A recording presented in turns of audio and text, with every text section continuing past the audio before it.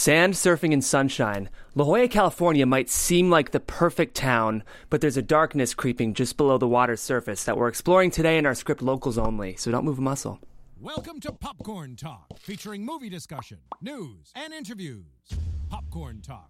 We talk movies. You guys know this song? There was no other option for an opener besides this song. That's right, ladies and gentlemen, this is the Unproduced Table Read. You're hearing California by Phantom Planet because we're reading a very, very well-written California-set teen drama that kind of channels shades of the OC, but it's totally its own thing, so I can't wait to dive into it. For those of you just tuning in for the first time, this is a show called the Unproduced Table Read. It's a show where we read some of Hollywood's hottest unproduced pilots and features in an attempt to get them made and get the work heard. So today we're reading a really, really well-written teen drama called Locals Only by amazing writer Daniel Hogan that we'll dive more into when we get into the show. But until then, my name is Jeff Graham. You guys can find me on Twitter at Jeffrey C. Graham, and I'd love for the rest of my cast to introduce both themselves, where they can find you online, and who you'll be playing today in the show. Hey guys, I'm Lindsay Wegner. You can find me on Twitter at Lindsay Wegner. Today I'm playing Becca, Abby, Snyder, and Mick. And Lindsay, we're so happy to have you. This is your first show with us on UTR, so thanks for being here. We appreciate it. To be here. A little bit nervous. You'll be great. We're going to fire the other two. Yeah, they're out. They're going to kill you for that. All right, Michael. Hi, guys. I'm Mike Kalinowski. You can find me at Mike Kalinowski. I am playing Joel, Dane, Foster, Mr. Brown, Ace, Chandler, Gennaro Senior, and Senor Lopez. Keeping you busy. Hey, everybody. I'm Timothy Michael. You can reach me on all social media platforms at I am Timothy Mike, and I am playing Gennaro and Scotty. Hey everybody, I'm Andrew Guy. You can find me on Instagram and Twitter at Andrew Guy, and today I'll be Curran and Carlos. I am Lex Michael. I am all over social media at the Lex Michael, and today I am playing Zero, Greg, and Miguel.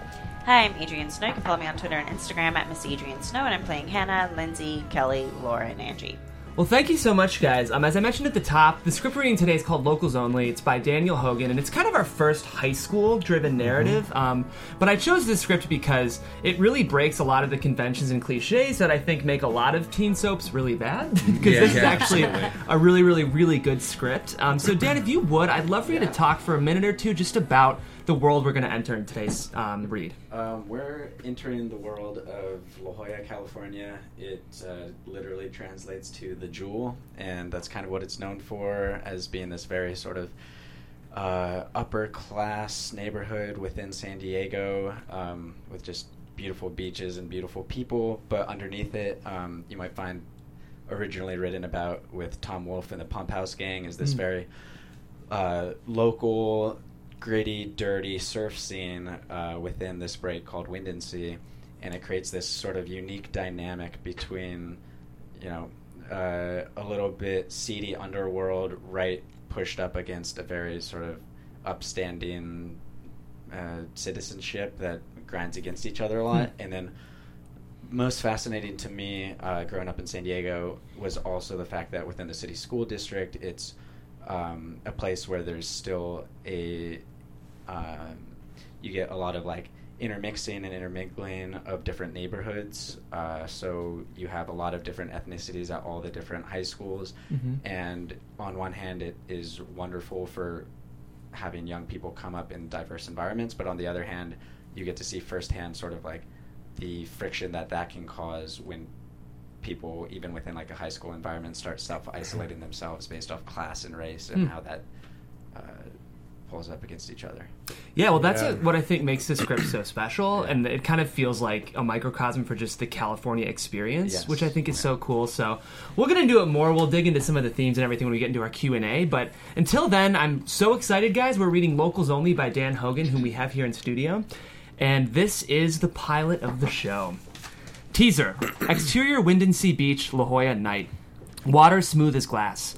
A full moon beams down on the sea like an extraterrestrial flashlight, illuminating a picture-perfect A-frame wave. Two surfers split the peak, surfing the moving wall of water as it peels in either direction towards the iconic palm tree-strewn shack on the beach. Welcome to Wind and Sea, the famed epicenter of La Jolla surf culture. A break with enough history to fill a textbook.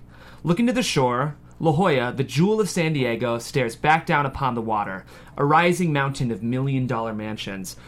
It would be a serene sight if it weren't for the hoots and hollers coming from above the loud party blaring from the mansion directly across the street, where a group of teenagers head through the front door. Interior Windansea Mansion night. A full-blown high school rager underway. 2 kids raise their friend upside down for a keg stand. A DJ spins a hedonistic dance floor tune.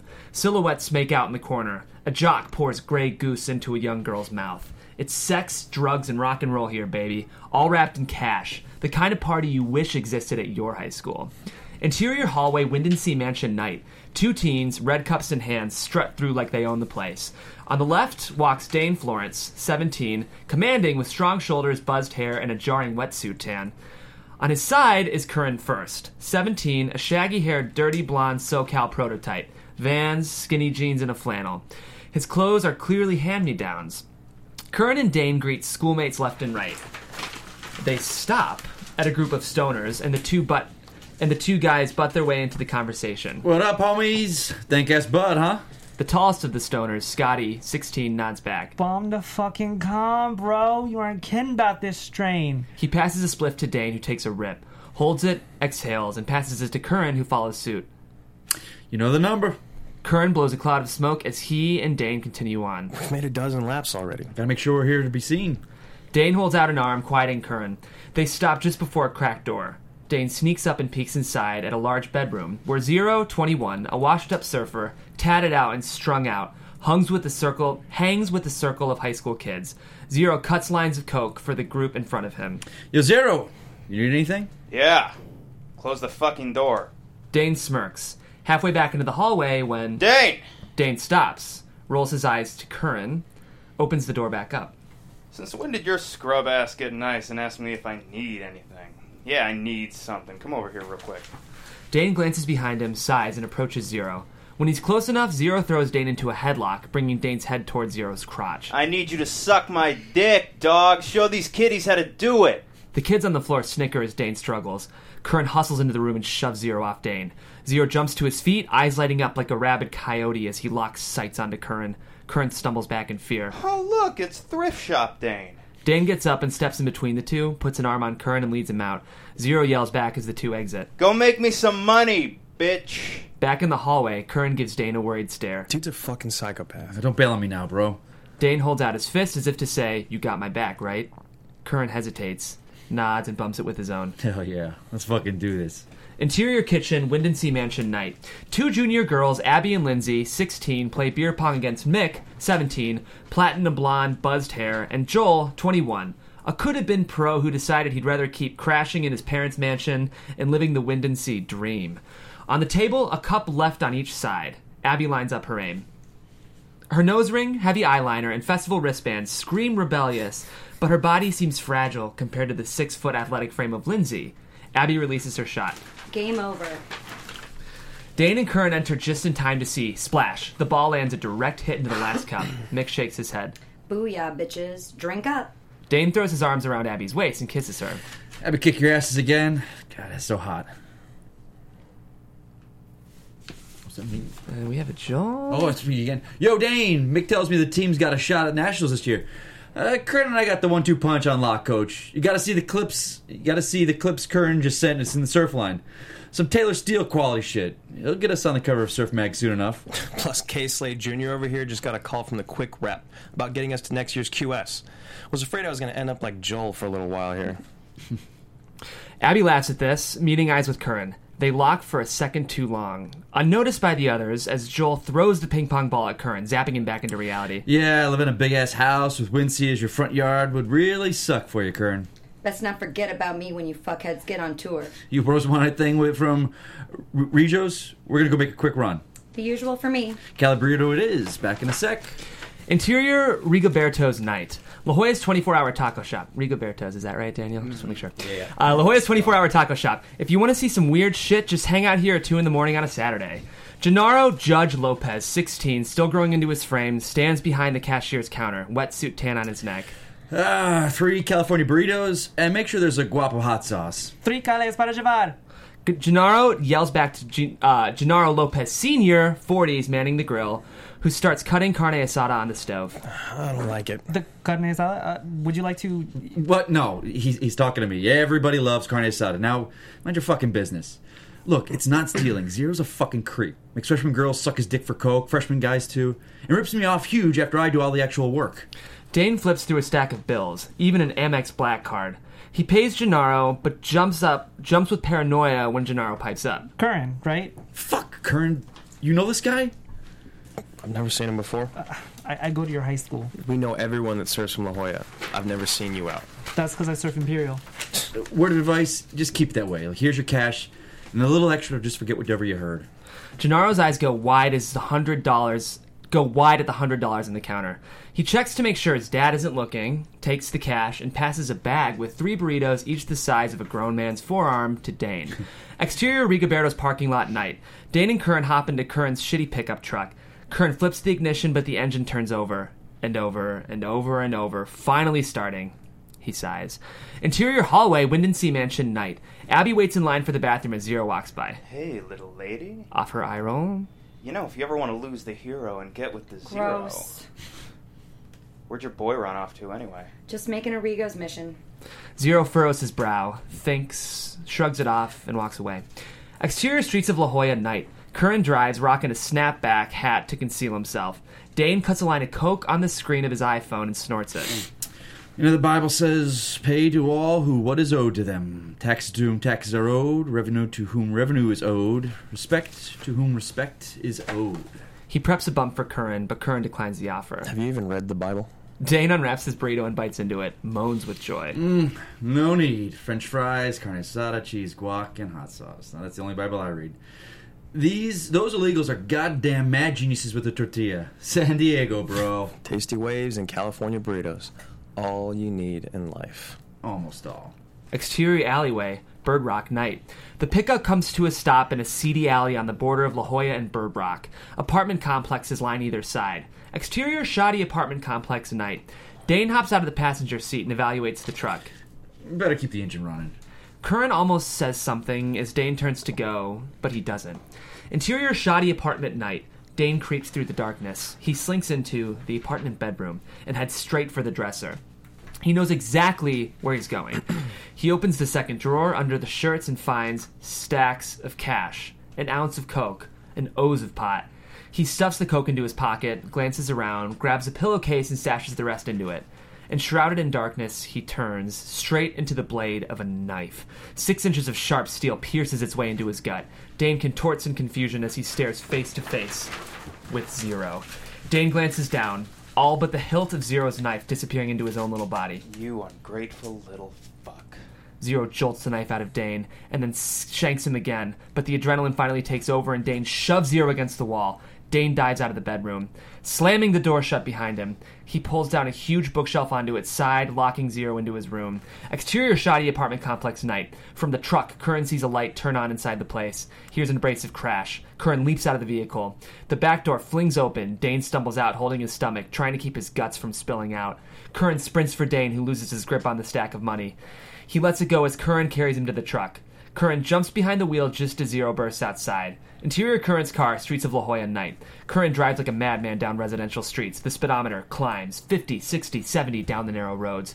Curran frantically tries to steer with his left hand while holding Dane's hands firm on the stab wound with his right. Pressure, bro. Just hold on. Dane peers down at himself, scared, trying not to be. Remembers the ounce of coke in his pocket and pulls it out. Jesus fucking Christ, my dad's gonna kill me. Curran glances over at Dane, shirt soaked, dripping, carpet at Dane's feet stained red with blood. And it's a lot of fucking blood.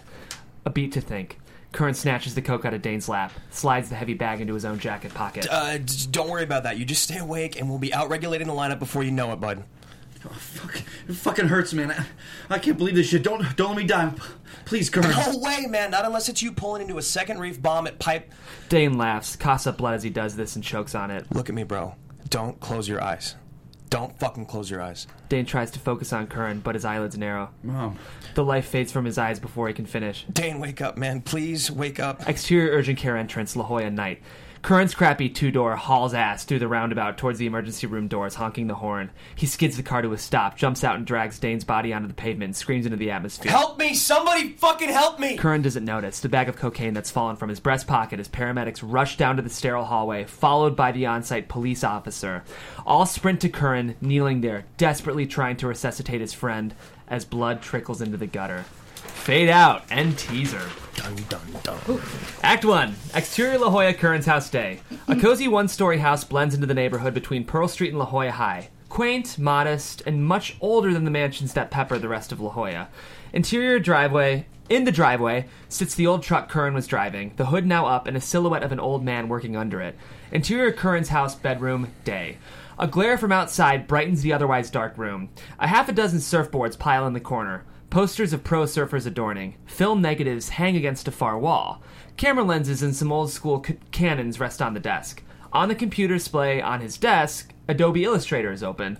A water shot of Dane navigating a wickedly intimidating barrel being edited. Curran stands at the mirror, ashen, black suit on. He tries to figure out his skinny black tie and fails again. Interior Curran's house kitchen, day. Defeated, Curran stumbles into the kitchen. His mom, Kelly, in her 40s, jumps up from the table, sporting her scrubs, a nurse at a nearby clinic. His dad, Greg, 40s as well, in his naval officer uniform. His physicality and persona cracked and worn from decades of physical work. Ignores Curran. He washes oil from his hands at the sink and grabs his coffee mug. Honey, come here.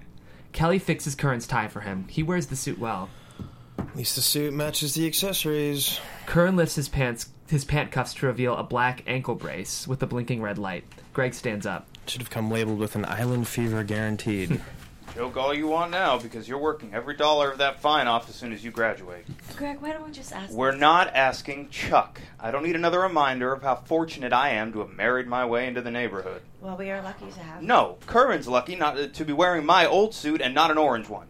Community service and probation, a slap on the damn wrist for that kind of possession charge. I got our boy off without his money. Dad, I promise I'll make Shut up. Your promises are clearly worthless. When are you going to tell the truth, huh?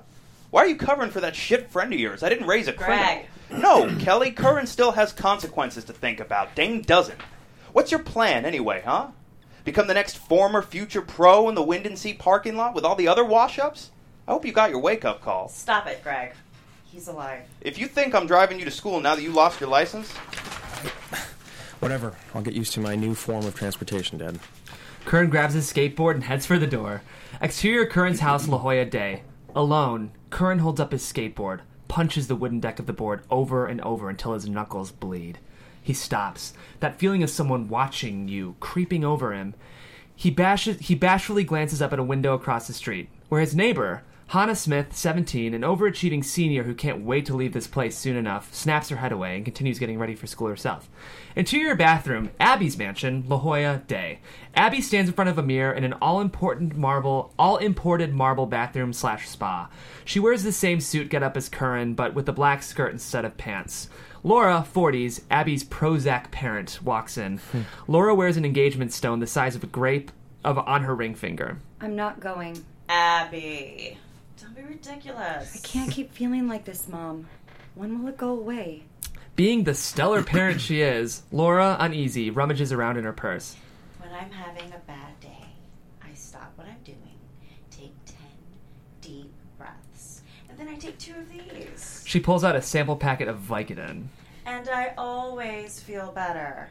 Here. Exterior Nautilus Drive, La Jolla day.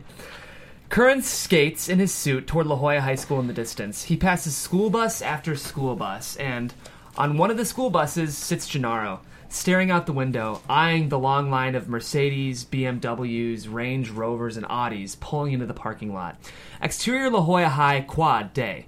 1,500 high schoolers mill about the quad, a massive Vikings mural painted against the gym wall. More prominent than the variation of cliques in the stark segregation between the local kids and the busted-in crowds. From above, the quad looks like the pie chart of races, unseen and unspoken borders subliminally drawn between them. The Mexican kids congregate by the cafeteria, black students by the field, Filipinos along the adjacent auditorium. The La Jolla kids, jocks, nerds, surfers, stoners, goths, almost entirely white, claim the high school ground along the grassy knoll. At the cafeteria, Gennaro gazes along across the quad towards the grassy knoll, where nearly a dozen kids in black suits, including Curran, stand out there from the other students' back-to-school outfits. We recognize most of them from the party, but Gennaro's vision quickly focuses on the group of girls, specifically Becca, 16, Joel's little sister, vogue beyond her years, oozing sex appeal, and she knows it. He's jolted out of his daze as Miguel, 16, next to Gennaro, punches him. Angie, 16, hangs out with them. She wears a La Jolla High School soccer jersey. Hombre, I see you dreaming about those little sugar mommies out there. Why don't you just go over there and ask her to sit on your face? Oh, that's how you get all your ladies? Hey, honeys love a little face squat. Makes them feel in charge. Oh, listen to Miguel if you want to have a Pia version for the rest of your life. Angie playfully pushes the two boys as she walks off. You know Angie's begging for some of that Rigoberto special sauce. I told you I don't want Angie. Judge, why do you think they ship all us cholos up here? To remind us that we'll be making the hour-long drive on some bus till we die just to clean up some mommy bitch's floors and cook her tacos. And not her fish taco neither, nummy. No, I'm never working for these people. What, because you serve? All they see is brown and a 619 area code. Over the loudspeakers, an administrative voice chimes in, filtered. Students, as many of you have heard, we start our new year on a deeply somber note, with one of our own recently passing away far too soon. Please join us in the stadium as we mourn the loss of fellow Viking, honor student, and surf team captain, Dane Florence. You think he crashed a Beamer? Or OD'd on some coke? I bet on the OD. Gennaro bites his lip, awkwardly quiet. Couple thousand Mexicans get killed, so them daddy's little princesses get their nose candy without a care. One white kid dies and we throw a ceremony. America. Exterior La Jolla High Stadium Day.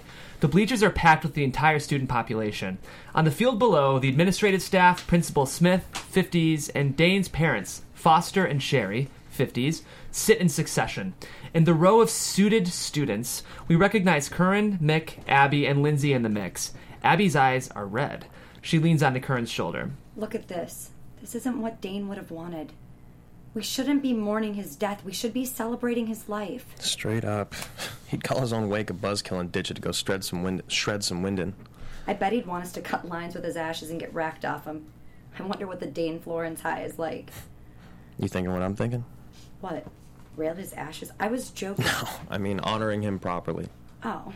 I mean, I was thinking that too. Abby gives a little, let's get out of here nod down the row, and all dozen suits get it and stand up as the voices drone below. We can barely make out a sentence of Dane's dad's speech, but it's full of indictment. Windsea was Dane's Never Never Land. Dane's dad takes notice of the disturbance as the suits run up from the stairs towards the street, almost speaking to them. A playground for those who refuse to grow up. Exterior Windansea parking lot day. The suits stand around in the tiny lot overlooking the waves, a stack of surfboards at their feet. They all inhale cigarettes, cool, looking like a bleach-haired group of reservoir dogs. An Audi hatchback pulls up with Joel at the helm and Curran in the passenger seat. He hops out, pulls out a couple of surfboards from the back, and holds up one in particular. You found it. I'd recognize that dumpster diver from anywhere. They would never shut the fuck about it but that damn board. What the fuck? Joel grabs Becca's cigarette out of her mouth. Those will kill you, sis. Joel takes the cig and offers it to Curran, who declines. I quit. The kids pack up their surfboards and walk down the steps. Cut to exterior Windansea waves, La Jolla Day. The group of friends, still in their black suits and ties, paddle out through the surf, garnering stares from the rest of the surfers in the water. Dane's old surfboard sits perpendicular on the nose of Curran's as he leads the pack far past the breakers. 100 yards past the waves. The group circles around.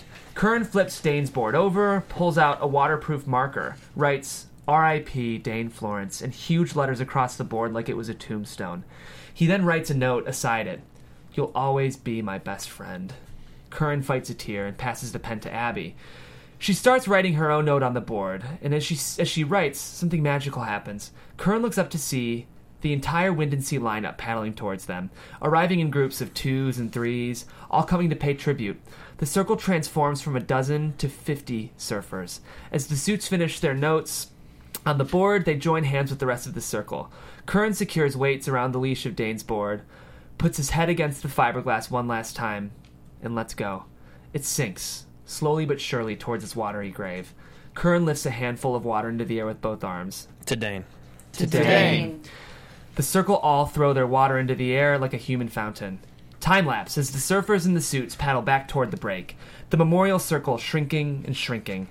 The suits catch waves in. They line up, and it turns into a bizarre sight as a dozen kids in black suits and black ties tear a series of approaching waves to shreds.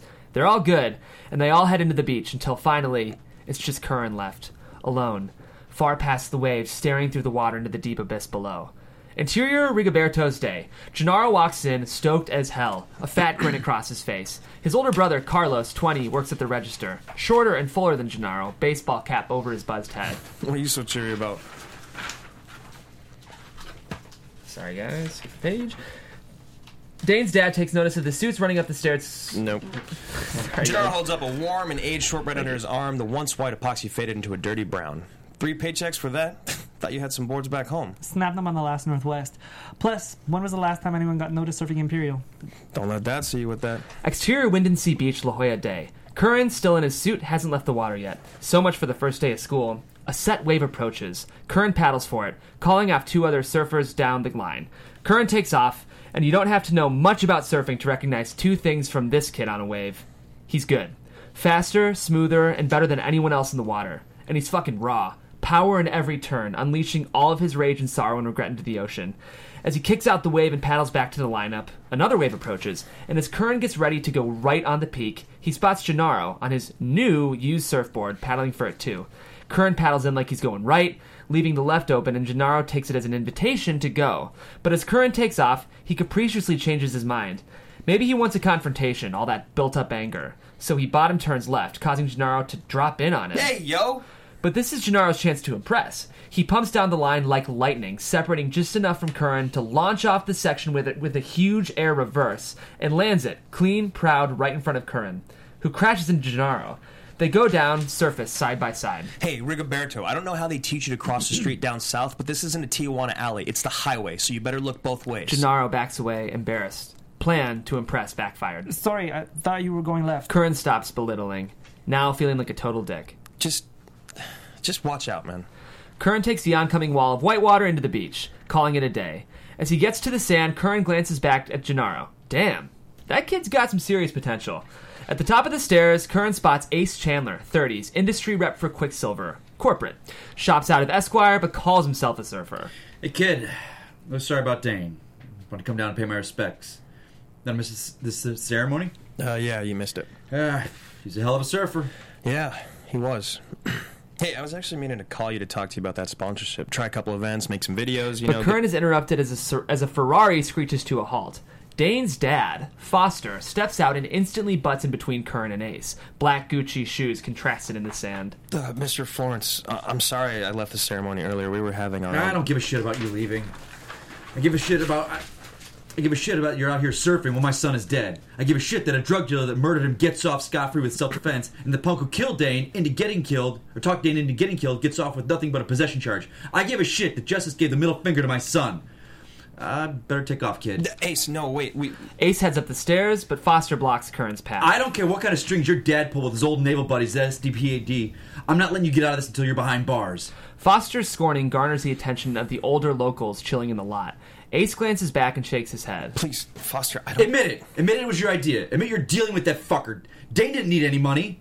Curran tries to pass Foster, but Foster blocks him once again. Dane got everything he wanted. Say something, you little shit. Foster shoves Curran. Curran steps up and throws his board down. Say something? How about this? You have no idea who your son was. He hated you. He fucking hated your guts, and maybe if you treated him like a human being, he'd be alive, instead of having to prove to you how much of a man he was by playing gangster. So get lost, old man. Foster takes a full swing at Curran. Fist connects with jaw, and Curran stumbles back, nearly falls. The group of locals in the lot get off their asses, ready to tear Foster apart. Dane's dad backs away. The put-together businessman stares at his hands, shocked at himself, and he hurries off for his car. Interior Curran's house, Curran's bedroom night. Curran sits at his desk, patting a frozen bag of peas against his now bruised face. He stares at his computer screen. A rough, still being edited cut of a surf clip featuring Dane dances in front of Curran's eyes. Curran pauses on a frame, a shot of Dane and his mother. Curran reaches for a piece of black paper, lodged under an underwater camera casing, grabs a pen and starts writing, "Dear Sherry Florence." But that's all Curran can muster. Unsure of what he could possibly say, He crumples it up and he throws it in the trash. Exterior La Jolla High cafeteria day. Empty until the lunch bell rings and a stampede of hungry students pour out of every room. Miguel and Gennaro hustle ahead of the crowds and get into the front of the line. Straight up, your life is about to change forever. Watch and learn. They reach the cafeteria order window. Can I get a bag of hot Cheetos? He pauses dramatically, looks to Gennaro. Wait for it. With nacho cheese. The lunch lady pours a ladle of nacho cheese into the open bag of hot Cheetos and sticks a spork in it. They turn to go. Shit is revolutionary. When word gets out, it's going to be anarchy. Shit, we better start calling you Thomas Avisano. But yo, I gotta bounce for this meeting. Judge, did you not hear me? Nacho cheese. Hot Cheetos. Spork. Next time, Miguel. What's gotten into you, huh? Sorry, I care about things bigger than hot Cheetos with nacho cheese. You know what? Go. You're fitting in with those douchebags already. Interior La Jolla High classroom day. The La Jolla High surf team congregates in an otherwise empty classroom, mostly the same group who are in the suits. At the front, Curran, Becca, Lindsay, Mick, and two stoner bros, Bruce and Charlie. Towards the back are a few towhead freshmen and sophomore surfers. Curran stands up and addresses. Lindsay, you seen Abby? Hasn't been here since Monday. All right, let's get started. Never thought I'd be so unstoked to inherit Never thought I'd be this unstoked to inherit captain of this team, but we got a contest in 2 weeks and we have a roster spot to fill. Mick, you were first alternate last year. Looks like it's time to shine, buddy. But school charter says we got to hold an open tryout, so here we are. But Curran's interrupted by the door as Gennaro enters, greeted by stares. Gennaro freezes up, awkward. Hey, what up, bros? I think you got the wrong room here. We don't give lessons, bro. I'm here to try out for The spot's already been filled. The announcement said open tryouts. See all those freshies in the back? They live here, and they know their place. That's why you don't hear them complaining about paying their dues and waiting for a spot to open. Let me translate this clearly for you. I guess what I'm trying to say is the team is locals only. The awkward Gennaro bites his lip, but then sacks up for once. Whatever, kook. So when are the tryouts? Mick stands up, heated, flaring his chest out. Kook? Do I look like a kook to you, you goddamn beaner? A little bit, now that you ask. Gennaro doesn't back down. Bruce jumps up, beside Mick. Should I get you both rulers so you can measure your dicks for us, too? Mick, back off. Gennaro, was it? My friends call me Judge. Well, I'm not your friend. Friday after 6th period, 3:30 p.m. Curran, this is fucking bullshit. Gennaro keeps his eyes locked with Mick. Cool. See you guys then. Interior La Jolla High, Mr. Brown's class day. Curran blends in with the rest of the 30-person class as Mr. Brown, 40s, a science teacher with an imposing build from years of surfing, administers a pop quiz. Dead silence. Curran stares down at the chemical equations on the quiz. Totally lost, so he draws perfect waves on the quiz instead. Hana jumps out of her seat, first one finished. Curran observes her as she walks to turn it in. Intrigued. Everyone pauses as a knock comes on the door. Officer Taylor, 40s, the school police officer, enters. Another police officer, Detective Snyder, 50s, lean, hints of gray blending into his buzzed hair, follows Taylor. Officer Taylor whispers to Mr. Brown, who glances up and nods. Curran. What? Would you like to come with us, please? But I'm taking a test. Curran, go. Curran can feel the murmurs and gawks. He grabs his test. As he scoots around desks into the main aisle, he brushes past Hana as she enters the other way. They lock eyes. Sympathy in hers. And Curran exits with the officers. End of Act 1. Act 2. Interior La Jolla High Administrative Office Day. Curran sits at a table across from Detective Snyder. Nervous. Sorry to take up your class time. Am I under arrest? Because I already received my sentence. Just want to ask you a few questions. Okay, but I gave you my statement. Look, if it were up to me, we could leave this at your possession charge. You could do your community service, and that would be that. But you pissed off the wrong people with a lot of influence around here, and they don't want to let this go. Foster? And to be honest, kid, now that I look into it, things don't add up. Now, you said Dane contacted you, at which time you left Rigoberto's and found him on the lawn. Curran nods his head, uneasy, queasy. And the cocaine we found on you wasn't from the said house. And you were alone at Rigoberto's. Yeah, well, I mean, I was... But witnesses say you left the party to go there with Dane. Well, yeah, but then we... So it was with him? Or alone? I want my dad here. As is your right. Let's call him. Interior La Jolla High Administrative Offices later.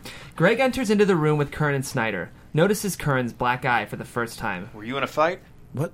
Dad, no, I would... Curran wanted you here while I asked him some questions. I thought he already talked to you. With all due respect, Mr. Florence, Mr. Florence released Dane's phone records to us. There's not one text or call sent from his number to Curran's that night. Perjury is a felony. Would be the least of your worries if it got paired with accessory to breaking and entering that resulted in a death. That's first-degree manslaughter in the wrong court. Then why the hell didn't you go after the real killer? I'd like nothing more. But we found no incriminating evidence on the scene. Just the medical marijuana Zero legally owned that he claims Dane tried to steal. And according to Penal Code 459, he is entitled to defend himself in a burglary. Such fucking bullshit. You think I like this? I want the big fish. You know I offered your son the chance to help me by testifying against Zero, by telling me where the cocaine came from. And I wonder why he wouldn't do that after what he saw, huh? Right. So then I have to do my job. Now, you said Dane called you. Yeah, from his second phone. He had another phone. Dane watched too much of The Wire, but it wasn't a text, it was a call. Greg is petrified that his son's about to be caught in a lie. Curran, this time really shut up. But I'm trying to explain that My boy is not under arrest? No, not at this time. Well, then please get an arrest warrant or leave my son alone. Thank you for your time. We'll let you know if we have more questions. Exterior La Jolla High, Administrative Offices Day. Mr. Brown waits for Curran and his dad as they walk out. John, how's the family? Same old. How's Kelly? Mind if I talk to Curran? Greg nods, leaving Mr. Brown and Curran to walk and talk. You okay? Embarrassed. At least this time missing your class wasn't my fault. Heard there's some swell. Yeah, I'm about to check it out. Well, let me give you a ride. Interior Mr. Brown's Jeep, Wind and Sea Lot Day. Mr. Brown's beat-up Wrangler pulls up to check the surf. A couple of boards in the back behind him and Curran. Yeah, I know you're going through the ringer, and it doesn't feel like it right now, but there's a lot more than this place out there. I get it, but you just got... What could you get? You live the dream, man. Teaching kids, surfing every day, great wife. Must be tough. I grew up here, too, and it hasn't changed much. Same shit, different day. I don't have to tell you not to repeat any of this, do I, right? Yeah, you're good, Mr. Brown. I didn't think so at the time. None of us ever do, but, looking back, Curran, man, I was a criminal. This place does it to you. I mean, drugs, sex, money, ego. It became an obsession. Having the best of everything, and not working for it. I know what that's like. I know how hard it is to walk away from it. I took a bullet in the shoulder to snap me out of it. And I've never surfed the same since either. But it was the best thing that ever happened to me. It inspired me to change. If it makes you feel better, you still rip pretty hard. And I'm trying to leave, Mr. Brown. It's a little hard to do when I'm legally trapped here. Mr. Brown hands his quiz back to Curran, covered in doodles. Well, try harder. You're failing. Exterior back of Rigoberto's Day. Gennaro steps out of the rear door to the restaurant with his used surfboard in his hand, ready to jog down to Winden when Bruce and Mick show up. They corner Gennaro in the alley. That's one sorry excuse of a board. Yo, Bruce, is there such a thing as a surfboard shop? Just leave me alone, all right? Should we leave him alone? Sure, why not? Long as he leaves us alone. You heard the man. You don't live here. You don't surf here. Bruce shoves Gennaro against the wall, and Mick swipes Gennaro's board out of his hands. He examines it for just a second, and crack, he slams the fiberglass straight into the pavement, snapping the nose. No, please.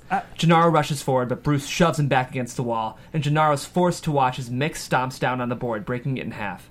All right, now we'll leave you alone. The bros walk off, leaving Gennaro staring at the 3 paychecks as well as his La Jolla dreams pissed down the drain.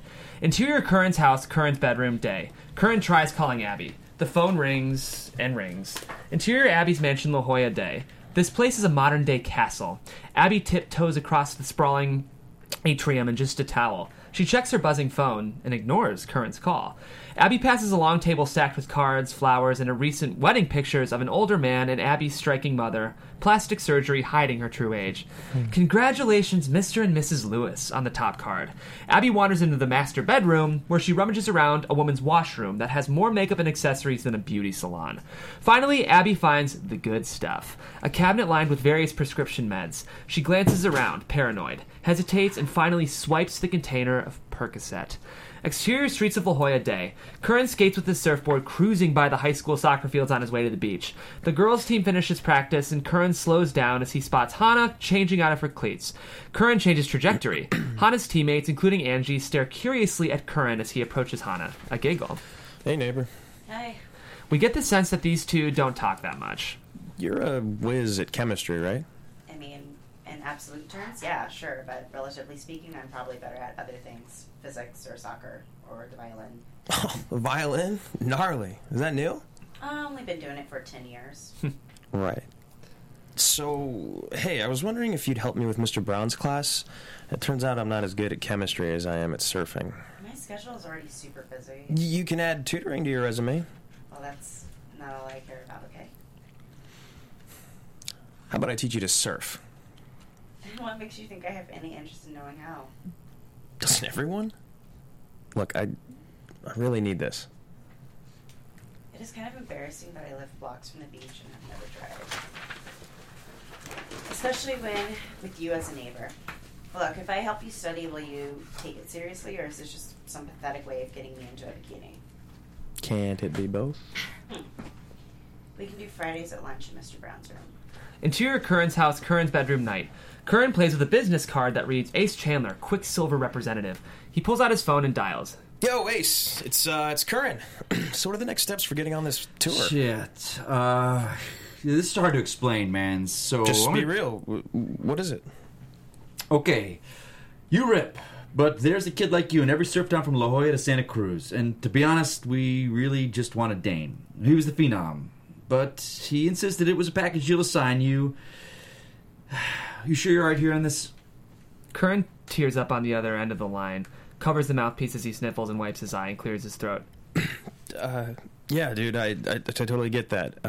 But at least let me prove you right. Besides, my boss wants riders that can brand value and integrity. With everything that's happened and you being investigated, it's just too much heat right now. No, I got cleared. I'm good, man. That's not what I heard. Ace, man, you gotta help me. Stay out of trouble and call me if you can win high school nationals. The line goes dead. Curran rips the business card in half. Looks like he might finally lose it, and then a knock. Curran jumps, startled to see Bruce and Lindsay standing on his lawn, banging on his window. He opens it. Yo, what are you guys doing? In the street, in Nick's Escalade, Becca in the front seat, Bruce puts on his best Bilbo Baggins impression. We are going on an adventure. Come on, we're gonna go crash some UC kickback. Show those stoners how to really party. Tryouts are tomorrow, and I got this chemistry thing in the morning. Bro, you can't always retake a class, but you can never retake a party. A true poet, Bruce. Come on. You've been beating yourself up enough. Have some fun, Curran. Curran glances over his shoulders back inside. Fuck it. He grabs a jacket and climbs out the window. Interior mix Escalade night. A 17-year-old kid should not own this car. It's fully decked out. Told you guys Curran would sack up. Mick fist bumps Curran from the driver's seat. Becca turns the volume up on the 1,000-watt system, and house music blasts from the speakers as the Escalade screeches off. Bex, you call Henry back? Come on. He took me to TGI Fridays. What the fuck? I thought he was taking me out on a date, not to some frickin' soup kitchen. So, not calling him back? Not calling him back. Senior fucking year, baby. We were gonna run this school, motherfuckers. You believe that guy this morning? I bet the girls could outsurf him. Becca punches Mick in the arm. 'Cause we fucking rip. He was kind of hot, though. Like, in an exotic way. Snap! Bex wants to go slam busting. No, Bruce, that's disgusting. Whatever. That kid wanted the fame without the sweat. Fuck him. Mick starts freestyling to the music. Met this cocky motherfucker Gennaro. Thought he was hot shit like a desert toilet, yo. Ain't gonna be no tomorrow, though, 'cause motherfuckers bought us in more pieces than breadsticks from Sbarro. Aw, snap! That was dope! Classic! Kid looked like he was gonna fucking cry. Curran stares out the window, thinking. The Escalade is almost to the highway entrance. Curran taps Mick. Oh, shit, dude, I totally spaced. You gotta let me out right now. Fuck you talking about, bro? My anklet will go off as soon as we hit the highway, and I'll have to go spend another night in jail. I guess I could get all jacked and tatted in the thug life in there, but then I'd get out and have to whoop all your asses. Ha, in your dreams. Dude, they really got you by the balls, huh? Well, no offense, Curran, but I don't want the cops showing up right when we're starting to have fun. Yeah, it really sucks. Sorry, guys. Mick pulls the car over. Curran fist bumps everyone and jumps out. Starts heading back to downtown La Jolla. Interior Rigoberto's night. A few customers chow down in the booths while, behind the counter, Gennaro sits on a stool at the register doing his homework. Those punks better hope they never show their faces around Imperial. Yeah, right. I don't think they've ever been south of the 91. Gennaro Lopez Sr. enters the kitchen and tosses on an apron. Papa, can I get my paycheck early this week? I need it by tomorrow. Do I look like I'm made of money? I wish. Cállate, Generito. And I will wash your mouth with soap. I sacrifice having money to have a business in this neighborhood instead because the address means you get to go to the good school. Then how about you let me take advantage of those opportunities? Your mother said she hasn't seen money from you in the last month. I asked him to help with some car repairs. He's got to have a way to get home, right? Senior Lopez eyes his son suspiciously. And I need Friday afternoon off. No, I need you working here. I'm taking Friday afternoon off. Gennaro, frustrated, gets up and heads for the door. He exits just as Curran enters, nearly knocks Curran over. Carlos notices the exchange, stands up, leering at Curran. Yo, Judge, you alright? It's cool. Listen, I heard what happened. So? Here to say I told you so? Not at all. Boards are art, man. Try 4 weeks of cooking carne asada after school every day for those assholes just to get one. Curran steps away from the door to reveal 2 used surfboards leaning against the outside of the shop. About that. I had some boards lying around, sort of outgrew them. How much you weigh, like 150? 145. They'll be better for you out there. Are you messing with me? I'm serious. Gennaro feels the board head to tail, cherishing the curves. Oh yeah, that baby got me a few lifetimes of tube time back at Black's. Yo, why are you doing this? For real, you could sell these for hundreds. I want to win nationals. So did Dane. I really need a good team this year, but you need a board. Exterior streets of La Jolla day. Another picture-perfect day in the jewel of this town. In this jewel of a town. Curran skates towards Windansea, surfboard in hand. He turns a corner and wham! A car door opens into him and he flies over it, hitting the asphalt with a thud. On his back, staring at the sky, Curran opens his eyes. A shadow approaches until the sky is blocked out by the looming figure of Zero, staring right down at Curran. What's up, little Grom? I'm not afraid of you. Zero smiles, motions towards Curran. Curran retreats, definitely afraid, but his back slams against the front tire. Well, you should be. Especially if I decide to remember a little more about what I saw that night. Fuck you. By the way, your bitch friend dropped something on my lawn on his way out, besides his intestines. Zero opens the car door and pulls out Dane's flip phone. Sure, the cops wouldn't be at all interested in the text history between you two on here. What do you want? Glad you asked. You see, I recently lost my La Jolla High dealer and a whole lot of supply. I'm sure you noticed. But then the craziest thought hit me. You're going to be my new Dane. Now get in. End of Act 2. Act 3, Interior Zero's pad day. Zero leads Curran through the front door. The place has been straightened up since the last time we were here. As they walk towards the living room, they pass the bedroom door and through the crack inside the bedroom, Curran notices a naked girl sleeping in Zero's bed. Crystal, 19, Zero's prize girlfriend, a bikini model, but too many uppers have started hollowing out her cheeks. Interior Zero's living room day. Zero steps into the open kitchen area and pulls 2 beers from the fridge, smiles at Curran, extends a beer out to him, but gets a stone-cold stare back. God bless our justice system. I will never work for you. And I'm on probation. I can't. Zero turns off his playfully cruel demeanor, and he's now serious. Let's skip this whole argument because we both know how it ends. You work for me, or you go to jail. You keep your mouth shut, and I won't kill you. And just because I can, you're going to turn it around twice as fast as Dane did, and I'm going to pay you half of what he made. Zero scribbles onto a napkin, places a still-in-case flip phone onto the counter, and slides them both to Curran. Memorize this number. Only use it for deals, and never call me from any other phone. Next, Zero drops a tackle box down onto the counter, and he opens it up. Different pills in every plastic well, each labeled. You pick up a quarter-pounder of green for me every 2 weeks. You flip it and bring me back $2.50 an ounce. Do the math yourself. Price whatever you want, long as you make the turnaround time and I get my money. The rest is yours. You miss your 2-week deadline once, I'll make sure your legs aren't capable of surfing for 2 weeks. You miss it twice, just don't miss it twice, Curran. I can't. There's no way I can. Curran flops down onto the couch, overwhelmed, as Zero rummages through the box. He opens up the Vicodin and holds one up. Oh, we're just getting started. See, I'm the only source in this town with the Farm Connect. Kids don't get hooked on weed.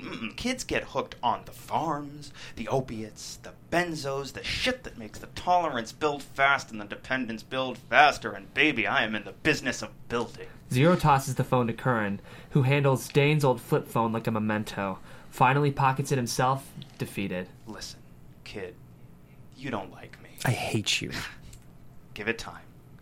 At some point soon, you're going to realize that you can't have a 9-to-5 and be in the water all day.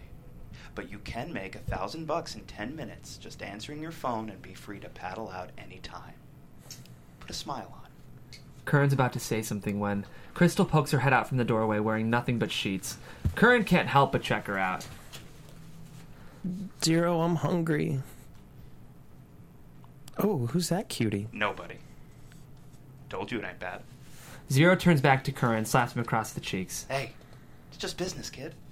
Exterior streets of La Jolla Day. Curran skates furiously down the La Jolla Boulevard charged. He tries calling Abby on his cell phone and it rings out. Damn it, Abby, please answer. He tries again and it goes straight to voicemail. Interior Joel's Windansea Mansion foyer day. The same house the party was at. Becca lounges on one of the luscious sofas in the foyer watching TV. Pounding from the door echoes through the open space. Becca turns her head towards the door, so far away. Joel, the door. Joel! Joel steps out of her room in his board shorts and makes his way for the door. Turns to his little sister. Seriously? You're the one in charge while Mom and Dad are gone. Joel opens the door and standing on the porch is Abby. Exterior Joel's Windansea Mansion porch day. Joel steps out and closes the door behind him. Abby, you alright? No, I'm not all right. Here, come in, let's talk. I don't need Joel to surf coach. Abby pulls out a prescription container of opiates. I'm out.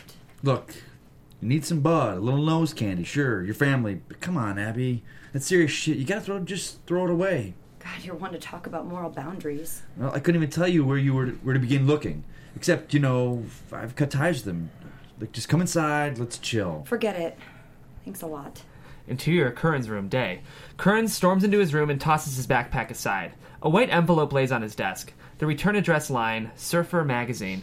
Curran's eyes light up. He rips it open. Curran first. Your finalist photo entry in our cover contest was not selected. We could not find space in this month's issue for your submission. Fuck you, assholes. He grabs the miniature metal trash can off the floor, tosses the envelope into the bin. In a rage, he sweeps his arm across the entire trophy shelf, each shiny plastic figurine plummeting into the trash can. Next to go are his yearbooks into the metal abyss. He reaches under his bed, removing a shoebox. He opens it. A couple of notebooks on the surface hide what's underneath. A Ziploc freezer bag filled to the brim with nugs and nugs of weed from Zero. He stares at the sheer volume of it all, lost. At his desk, Curran rolls a joint, licks it, checks out the windows to make sure the driveway is empty, and opens the window. He sparks a match, lighting up the joint, and as he inhales the first puff, drops the match into the trash can. Up in flames go the former mementos. He places the can by the open window, then grabs his DSLR Canon, attaches a fisheye lens, and snaps a photo of the flames. The fire dies down into nothing but melted plastic and ash. Exterior La Jolla High Quad day. Curran stands alone, leaned up against a stone wall, texting. Are you serious? Curran jumps up, startled, snaps his flip phone shut. Crap. I'm sorry, I totally spaced... Believe it or not, I have a life, too. I don't like spending my lunch in a classroom any more than you do. I wouldn't go that far. Just kidding, it's been a crazy day. Crazy? I'm not going to pretend like I know what you're going through, but treat me with some respect. This is stupid. Good luck, Curran. He curses under his breath as she takes off. Exterior Rigoberto's night. Gennaro glances up as Detective Snyder walks in. Gennaro watches the detective pace around, quiet, looking up to the surveillance camera in the corner. Finally, Snyder approaches Gennaro and holds up his badge. Mind if I ask you a few questions? Sure. Yes, sir. He then holds up a picture of Dane and Curran, then slaps down a receipt. Dane's from the time he was there.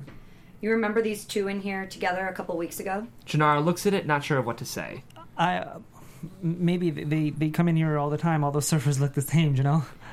Kids these days, I swear. I meant, did you see them on this date? Snyder points to the date labeled on the receipt as Senior Lopez emerges from the back office. Hey, is there a problem? Just trying to get a little cooperation in here. Is this with the health code? Because we already filled out all I the have papers. a warrant to seize the surveillance tapes from the evening of August the 24th. Gennaro, go help the officer. Interior, the back office, Rigoberto's day. Gennaro closes the door behind him, letting out a deep breath. He hyperventilates, the fear finally setting in. He rummages through shelves and accidentally stumbles upon refinancing bills for his dad's restaurant property. So many of them, so many lines of credit, a clear pile of debt. Interior Rigoberto's day. Gennaro reappears with the surveillance tape. Uncertain. He hesitates. He'll never make the team without Curran there. Generalito, ándale! Gennaro snaps out of it. Hands the tape over to Snyder. Thank you. Snyder pulls out his wallet, slaps $5 down. And 5 rolled tacos, por favor. Interior Zero's pad night. Zero sits at his coffee table, measuring out an ounce with his scale. A knock on the door. Zero seems surprised. Zero opens the door, but not the chain lock. I told you not to come to me. It's not Curran on the porch, but Abby, pale, skinny. I mean, hello there. She can't look Zero in the eyes. She stares at her feet. I heard you had Oxy. That depends. I don't have any money right now. Don't worry, Abs. We can work something out. Come inside.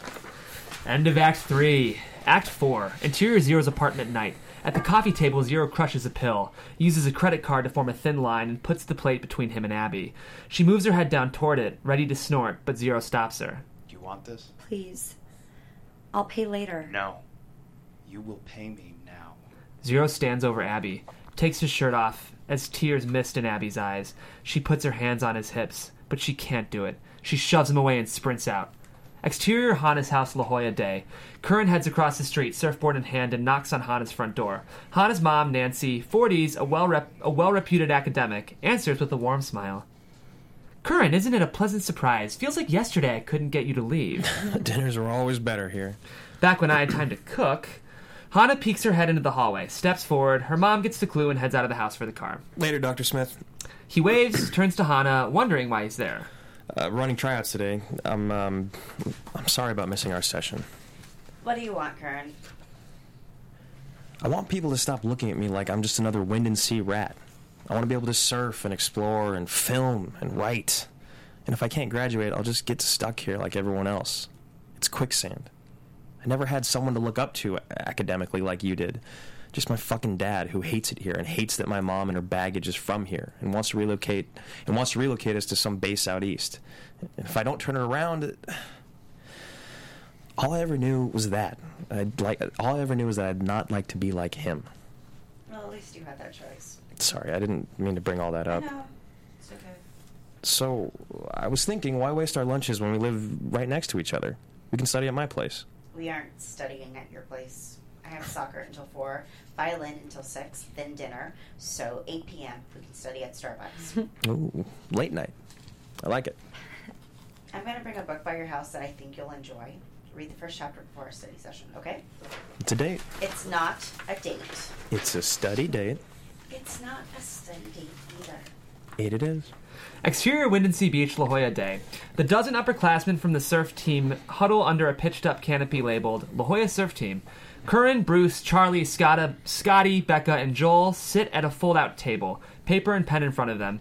The rest of the kids put on different colored jerseys. Mick throws on a red one. Curran gazes around. No sign of Gennaro.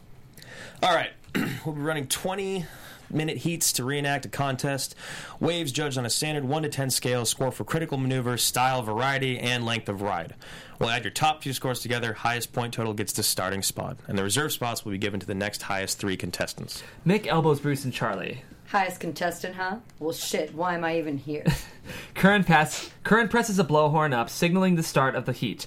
5 underclassmen rush into the water. Mick hangs back, kicking the shit.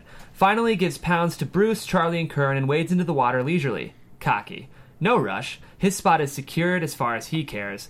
Interior San Diego Police Department Equipment Room Day. Snyder sits in front of the monitor with the VHS tape next to it. He slides the surveillance tape into it. The display goes black. Snyder tries fast-forwarding. Nothing. He waves over a technician.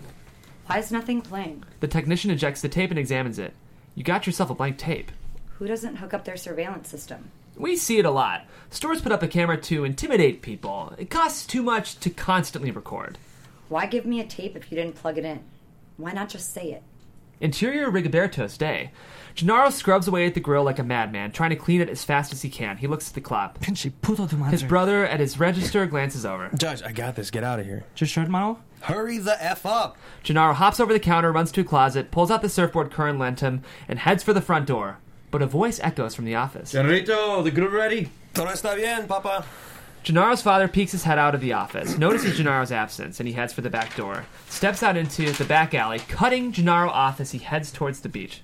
Generito, I told you I want your help this afternoon. Papa, I want to give myself a real shot at something I'm good at. Why is that so hard to understand? Because it's not what I sacrificed my life for you to have. Do you want me to have a better future? Then let me have an hour to do something other than work in your shitty restaurant.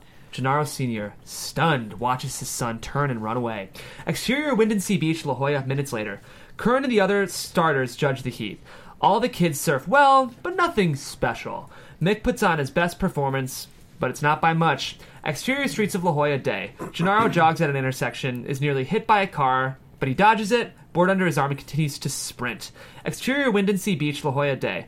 Kern glances at his watch again, shakes his head. He blows the air horn again, signaling the end of the heat. Exterior Windansea Beach, La Jolla Day. Gennaro, sweaty and panting, makes it to the top of the rocks above the beach as the rest of the surfers come back in. From the tent on the beach, Scotty inhales a spliff as contestants exit the water. Joel collects the papers from each of the judges and adds it up. Mick, just ahead of the freshies. Mick struts towards the tent. Bruce gives him props. Killed it, bro. Scotty spots Gennaro scuttling down the rocks with the board. Check it out. Their brownies Scott has the same sponsors as Kern. Scotty's indicating to the various company stickers on the surfboard, which surfers rep to advertise for sponsors who give them free hookups in exchange. That's because it's Kern's board, you freaking dumbass. Yo, Scotty's gone and smoked himself retarded. Gennaro finally arrives to the scene. Mick turns to Kern. The fuck, Kern? You gave Cesar Chavez a board? Gennaro's face reddens as Becca laughs at Mick's joke. You're making me look like a dick, Kern. This is not how it works. I said he could try out. Now you're making me look like a dick. You said through 30. I still got 5 minutes. We started early. Sorry, bro. Walk away before you embarrass yourself. All goes quiet, tense, everyone waiting to see if Gennaro backs down. Gennaro thinks, eyes languidly landing on Becca. Finally, Gennaro talks low so only Kern can hear him. The cops came by Rigo's last night. Kern pulls Gennaro aside, away from the other ears. Are you fucking kidding me? Yo, kid, I was talking to Just you. shut the fuck up for once in your life, Mick. Mick backs off, surprised. Kern pulls Gennaro aside. What'd you say to him? They took the surveillance tape. Oh, shit, man. It wasn't my fault. I gave them a blank tape. What? Why would you can get fucked for that. That's a cop. That cop's a fucking hard ass. I mean, I thought about turning it in, then I'd have had twice as good a chance of making the team, right? Kern stops, thinks, turns to Joel. Mick's not happy. Joel steps aside with Kern and lets him speak. The kid's good. I mean, he's got potential to be Dane good. He could take us to state nationals. Your call. Just remember the team's got to respect you. All right, here's what we're going to do. The rest of you are on reserve in the order you finished. Gennaro, you got a 15-minute one-on-one heat versus Mick. Winner gets to start. Losers first on reserve. This just got hot. Are you kidding me? Captain's call, Mick. Just surf better than him, and you got your spot. Bruce, Scotty, Becca, judges. Let's do this. Mick spits at Gennaro's feet, grabs a colored jersey and throws it back on, mutters under his breath. Fucking bullshit. Gennaro quickly follows suit. Mick in red, Gennaro in blue. Kern blows the air horn, and this time, Mick sprints into the surf, finally showing off some competitive spirit. Exterior Windansea waves La Jolla Day. It's just Mick, Gennaro, and the raw energy of Mother Nature sending clean south swell to the reef at 18-second intervals. I don't know what you did to get Kern by the nuts, but the rest of those judges ain't giving you shit. A set looms on the horizon. Both surfers sprint outside towards the approaching waves. Gennaro slightly ahead, but Mick yanks on Gennaro's leash, slingshotting Mick ahead of Gennaro, and into perfect position for the incoming wave. Gennaro watches helplessly as Mick takes off, bottom turning into a powerful cutback right in front of Gennaro, blinding Gennaro with a splash of spray. As Mick continues down the wave, Gennaro keeps paddling out as another one approaches. He takes this one for himself, sets up his first turn, whack! Hits the lip of the wave with force and finesse. On the beach, Kern looks over his shoulder at Joel, who can't help but nod just a little bit. Back out in the water, Gennaro throws a wicked tail slide at the end section, but it's overambitious and he loses it. A good score nonetheless. As he surfaces, he slaps the board in frustration. He knows he should have had that one. Outside on the lineup, Mick is already taking off on another wave, putting together a couple of decent turns for another decent score. On the beach, Bruce hoots for his friend, fist pumping in the air. Exterior Windansea waves La Jolla Day. Mick and Gennaro are both back aside each other in the lineup, waiting. Gennaro impatient. The ocean's gone totally flat. At the tent on the beach, Kern looks up at his score sheet. Mick has 2 5s. Gennaro has 1 7. Your boy needs a second score. In the lineup, nothing Gennaro can do. Mick teases him. See, even the ocean knows this is my break. My team. Now go home. On the beach, Kern checks his stopwatch. Less than a minute left. 50 seconds. Kids only got one wave. I gotta cut it. Becca sees something out on the horizon. Points. Outside! Sure enough, a pristine gem of a wave approaches. 30 seconds. It's gonna get there. In the lineup, Mick and Gennaro both sprint for the incoming peak. Mick tries to keep Gennaro from going in the direction he wants, trying to get Gennaro in interference. Heat strategy in motion. At the judging booth, Gennaro aims like he's taking the right. Mick, inside of Gennaro, takes off right. And Gennaro's plan works, letting Mick pass, then sneaking past to take off late on the left. Son of a bitch. Mick tries to bottom turn back towards the left, but Gennaro's already pumping across the face for speed. Gathering speed, flying down the line like lightning, coming up to the lip like it was a skateboard ramp, and elevating into a huge 360 air, hand grab on the rail of the board, keeping it under his feet. Behind him, Mick's jaw drops at the magnitude of the air, as Gennaro lands clean in the flats in front of the whitewash. On the beach, Curran blows his horn. Lindsay and Becca whistle at the maneuver, and Joel can only nod his head. Gennaro arrives at the beach before Nick and jogs up to the tent. Interference! Total interference! Dropping in on Mick, dude. Swipe half that score off this kid's last wave and Mick wins. Right? Are you serious? You went right. Gennaro clearly won. Really nailed that one good. Gennaro blushes and turns away as Mick now storms up onto the beach, visibly pissed. He throws his board into the sand, puts one foot in front of the other, straight towards Gennaro, but Curran leaps up to his feet, stands aside Gennaro. Easy, Mick. But as Mick reaches him, it's not Gennaro, but Curran who Mick shoves to the sand. Get up, pussy. Curran jumps back up to his feet. You really want to do this right now? Yeah, I want to do this right now. Mick pushes Curran again, but Curran pushes Mick back. Better that the guy scraping with the used board blew you up? Mick charges Curran and spears him to the sand on top of him, cocks his fist back, but Bruce pulls Mick back off of Curran as Joel restrains Curran by the arm himself. Mick tries lunging forward, Bruce barely holding Mick back from Curran, glaring at one another. You self-righteous pussy. You were 10 times the regulator than I am. Dane dies and now you think you're better than us? He was our friend too. No. What's bullshit is you want us to respect you after I heard you were slanging for zero now. Maybe it was you who ratted on Dane in the first place. Wait, you for real, Curran? You have no idea what you're talking about, Mick, so just shut... Then how did my cousin manage to see you leaving his house yesterday like a shady little bitch, huh? Not chill, bro. Not chill. Curran, you're out. Gennaro, you're in. Welcome to the surf team, Kook. You can't do that. I'm the captain of this team. Captain's by popular vote. If even a fraction of what he said is true, Fucking I mean, that's... bitch. Get out of here. Curran looks around, venom staring back from the eyes of all of his so-called friends. Curran grabs his board and walks away. Mick pushes Gennaro, throws an arm around his neck until Gennaro realizes it's just a playful headlock. What the fuck? Hey, Joel, maybe they'll throw some more contest fees our way now that we got us a diversity hire. Hot damn, Speedy Gonzalez. That air was next level. You gotta teach me how to punt like that, homie. But Gennaro just watches as Curran limps up the rocks, alone. End of Act 4. Act 5. Exterior streets of La Jolla day. Curran races down the asphalt on his skateboard, weaving in and out of traffic, almost causing a crash. Interior Curran's room, La Jolla day. Still at ground zero of destruction from the last breakdown. Curran opens his laptop and slides a blank DVD into it. Exterior Dane's house day. Another manicured mansion in the hills. Curran, under an archway, takes a deep breath, knocks on the heavy oak door. Footsteps clamor against marble. A lock clicks and the door opens, revealing Sherry Florence, Dane's mom. Her eyes widen. She doesn't know quite how to react, how to feel. I can't keep lying, Sherry. Please, just stop. Not just that night, but every step of the way. I ditched school with him to drink by the rocks. I watched him start selling, hang with sketchier and sketchier guys, and I didn't help him even when I knew he was getting too deep. Because he let me be part of the fun, and the girls, and the parties. Everything I thought I wanted. I was his best friend, and I didn't do the one thing a friend should have done. I was a coward. Tears pour down Curran's face as he gets it all out. Dane was the only real friend I've ever had. Please call me in. I'll confess everything that happened. I can't keep lying. Please, just... Sherry, not really sure what to do, finally hugs Curran. I just want my son back. Sending you to jail, I won't do that. Curran reaches into his backpack and pulls out a DVD case. I've made this for you. And Foster. And I guess for me, too. I couldn't let him not be remembered. Interior Dane's house day. Sherry reclines in a chair facing a 60-inch flat-screen TV. The DVD whirls as it starts. On the screen, quick and brilliantly edited clips of Dane surfing, goofing off, skating in the wind and sea lot, and more grade-A surfing.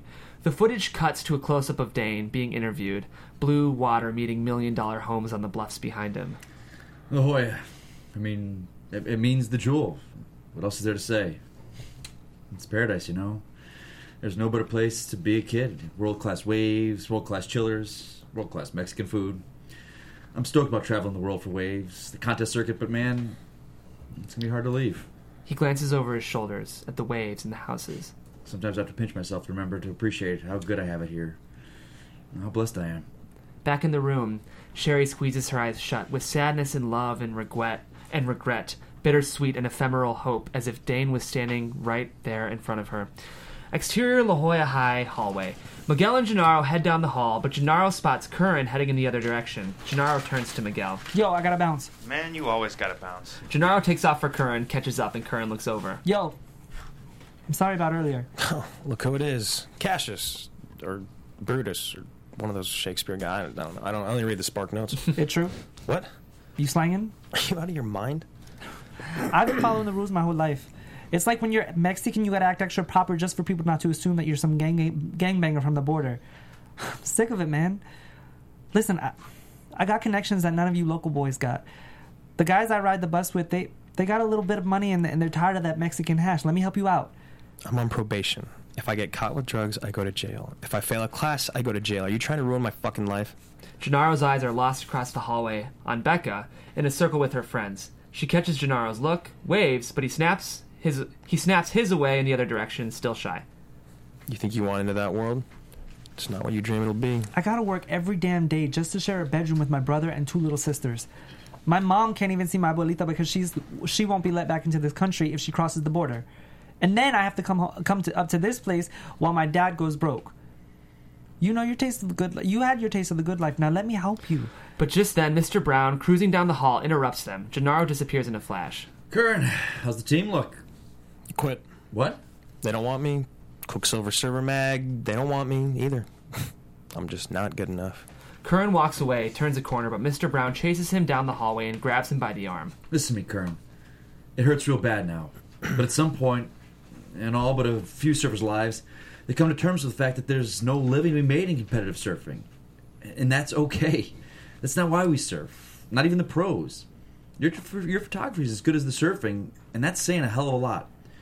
And find interesting stories with heart, surfers with heart, and the doors will open. I promise. This world is over for these trust fund surfer kids. As Mr. Brown preaches, Curran gazes over the squad at Gennaro. Exterior driveway night. Curran works under the hood of his dad's truck, hears footsteps approaching, and sees his dad walking up the drive. Curran, what are you doing?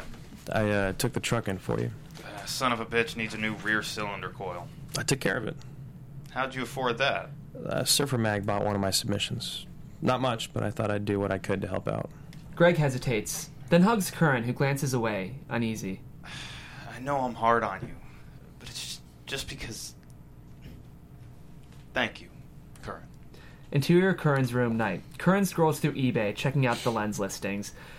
Exterior Curran Street, La Jolla night. Hannah steps out onto her front porch, and a few houses down from Curran's home. She checks her watch. 8:15 p.m. Interior Curran's room night. Curran jolts as knuckles clank outside his window. He glances up from his computer, sees a silhouette outside the pane. He reaches for it, the glare from his computer blinding him. Hannah, I was about to head over. Abby, where the fuck have you been? Tears stream down her face. She shakes her head in shame. Hey, here, come in. Abby climbs in and holds on to Curran, barely able to stand. Exterior Curran Street, La Jolla night. Hannah, a house away, stops, hides under a shadow along the row of trash cans as she watches Abby climb into Curran's window. Hannah sighs, holds out the textbooks that she's clutched under her arm. Chemical oceanography. She laughs at herself for imagining some fantasy in which she could save him. Interior Curran's room night. Curran shuts his window as Abby gently leans into his chest. I sat in the bathtub today for hours with a bottle of pills, just wondering how to kill myself. Shit, what did you take? Nothing. I mean, a lot. But not today. I hate him so much, Curran. Who? Who do you think? What if I told you I was going to take him down for good? I'd say let me help. Good. Because I need it. I'm scared to be left alone. He glances around. She climbs into his bed. Curran hesitates, but eventually does too. Alone, together in the dark. She flips over towards him, nestles herself up against his warm body, the two holding each other together at the seams, and we fade to black. End of episode! Woo! So many places for this pilot to go. It's just... I think maybe more than any other pilot we've read, there are so many opportunities for stories. Yeah. It's a very loaded. There's a lot of characters in this thing, but I think you do a beautiful job kind of balancing them. Thank you. I think I want to ask about that first. How do you...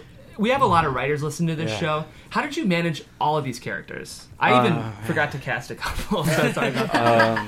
A lot of prep work Yeah. and outlining and really just like tracing each one of them. The most important to me being Curran and Gennaro and Abby, but then all the side characters as well, and making sure each of them were popping up consistently and not getting lost into the void too much. And I guess just like whether it was, I think I used note cards, and I wrote out a pretty significant outline before too, just kind of tracking everybody and making sure there was enough integration between the different storylines as well, so that it all felt like it was fitting together. Yeah, I'll be excited to talk about that more because you really do manage it beautifully in this pilot. I think I want to ask about you, though, because I don't think someone... Because you grew up in La Jolla, right? So I actually grew up... There's a slight reference to it, University City, where they're heading to go to that party to show the stoners how to party. Yeah. And it's essentially it's like the middle-class neighborhood right outside of La Jolla. And so I grew up as a surfer from UC, and we were kind of always like... 1 foot in, 1 foot out of this world, like observers looking in, because we were always there and always surfing, but we were rivals with them essentially, like in all sports, and we'd surf against them and play soccer against them and go to their parties and get in fights, and then come to our parties and get in fights. And, Nice. And so it was this whole sort of brilliant observational piece of my adolescence. Yeah. So UC probably doesn't have quite the range of wealth. It sounds like that. La Jolla has. Exactly. And I think that's what's so interesting to me about, especially like teen drama, is that you have teenagers are like just steroid brains that are all id and ego, and they'll do as much as they can get away with, and if they have a lot of money to do so, they'll do even more. And so I wanted it to be set in that sort of like hyper exaggerated sense. Yeah, I think that's something that I kind of picked up on in this read is like when you're writing teens, you kind of do have the opportunity to really raise stakes because in a weird way, even though it feels like teens are protected in kind of the insular world of like what high school is, they're also kind of exposed. And obviously, I mean, like their bodies are going through the most emotionally charged period of their life. Is that something, it sounds like you're interested in exploring that? Yeah, I'm fascinated by, the fact that on an emotional scale, even the littlest things are life and death to the teenage brain, and like psychologically speaking. And in my opinion, like I grew up loving like teen soap shows, but so many of them I felt didn't go far enough to what the experience was actually like, where you're like, oh, they're just going so soft to keep it safe. This isn't what it's actually like.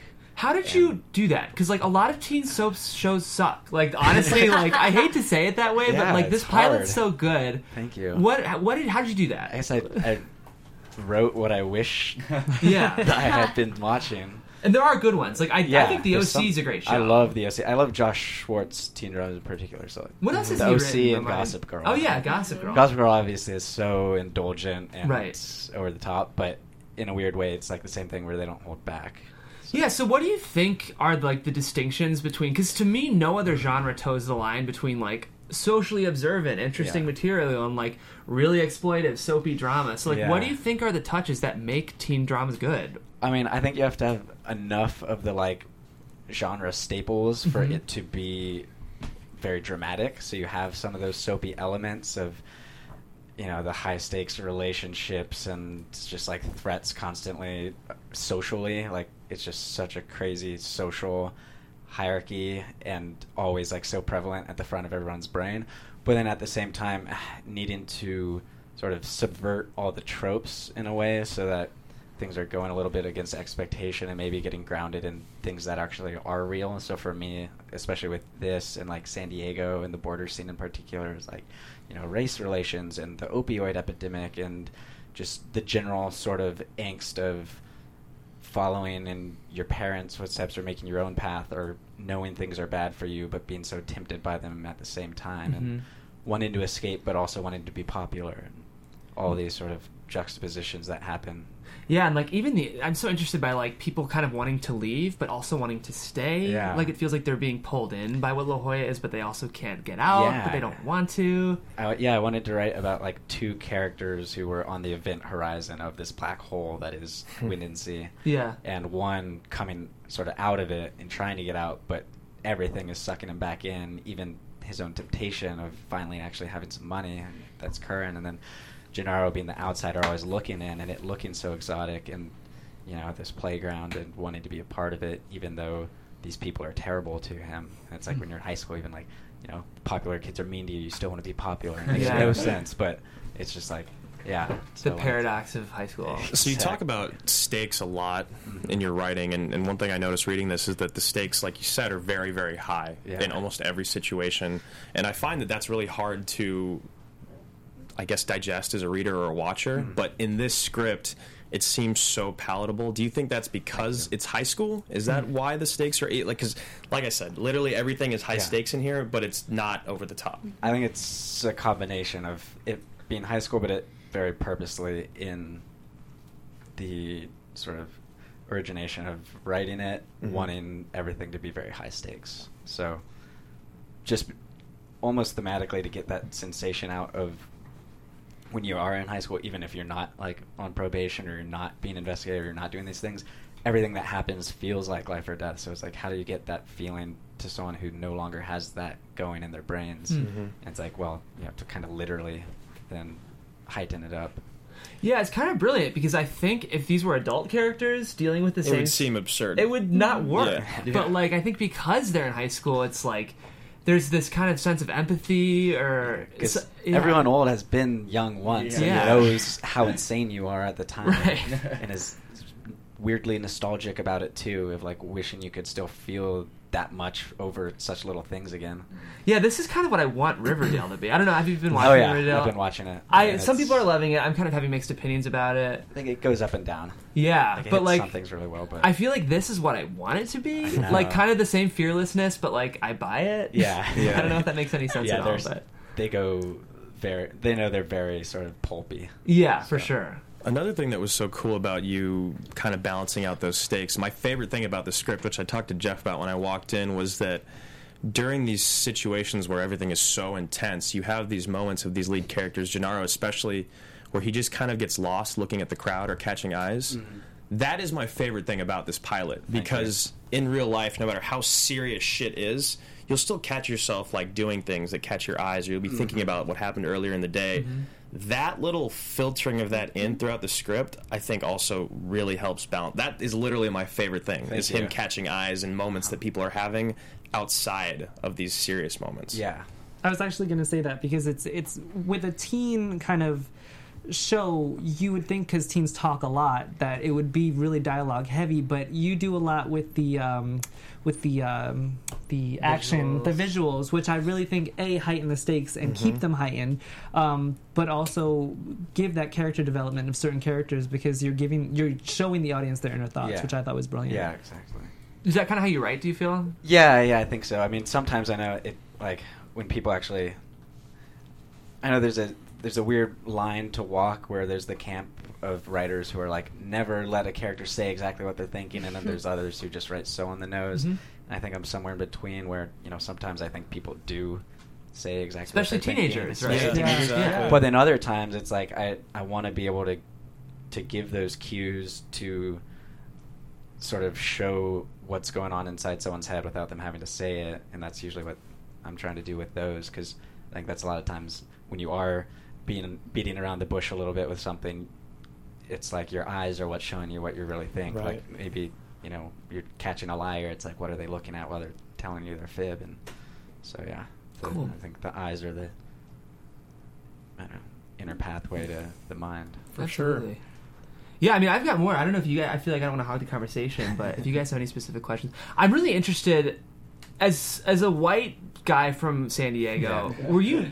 I want to first preface this by saying you handle the racial stuff really well. Thank you. And Tim, I'm sure you can speak to that, too, because as, like, a Latin American actor, I'm sure you read a lot of parts that aren't nuanced. Yeah. How did you... Were you nervous to approach those? Oh, definitely. Yeah. I mean, I think as a writer, especially now it's such a volatile time where it is a fine line of like, how do you tell stories in voices that aren't your own or experiences that aren't your own, while doing justice to and being humble about what the closest thing you can bring to truth to that is. Mm-hmm. I don't think writers should only write exactly who they are, or else you wouldn't have any story ever told. Yeah.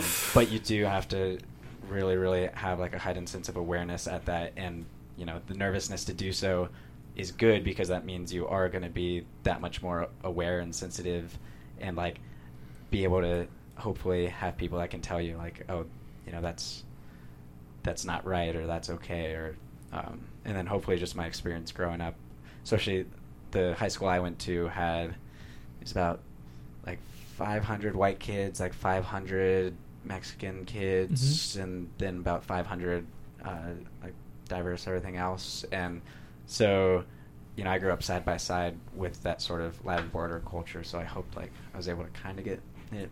I know it was definitely tough to approach, but I hope I didn't.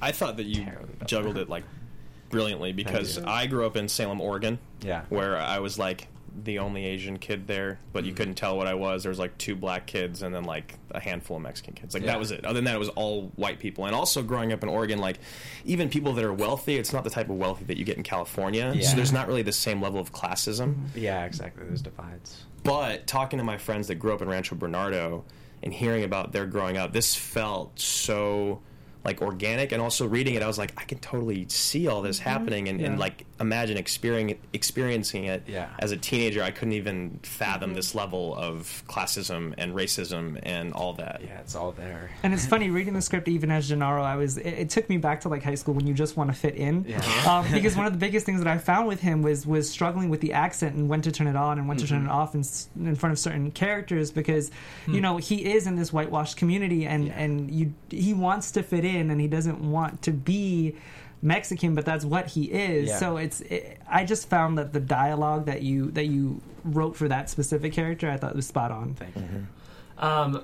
It's interesting because some of the douchebag surfer bros on the team are pretty rough. Like I thought you read really well as Mitch. I was thinking the same thing. Guys, that freestyling.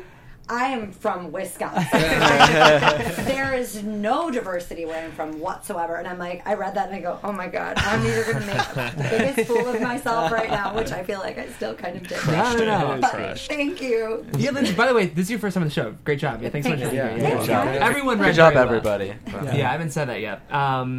But were you afraid of making them too not likable? Yeah. I think there were drafts too where I pushed them too far into like villain territory, because I kind of imagine in the rest of the thing is that they like Mick does kind of have this weird turnaround where it's like, oh, actually I'm gonna like take this guy under my arm kind of a thing. Once I realize like he's actually good at something I respect in his mind. But I also wanted to be true to it, because like, God, people are fucking mean when they're 17. Like you like just go to the YouTube comments section and you're like, oh my God, people are terrible. Like I think you could go so much further and still have some sense of verisimilitude. Like, and especially growing up in the wind and sea surf scene, especially, is very notorious for its localism and this sort of like, you kind of, if you're gonna rep it, have to act tougher than you are.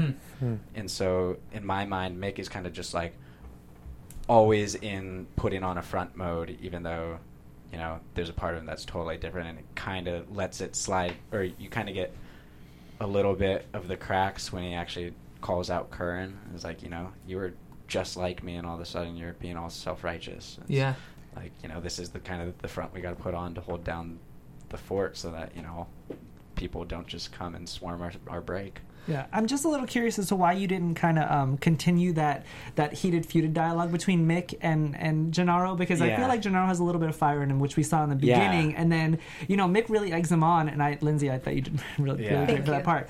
And he kind of just shies away from it in those moments. Yeah,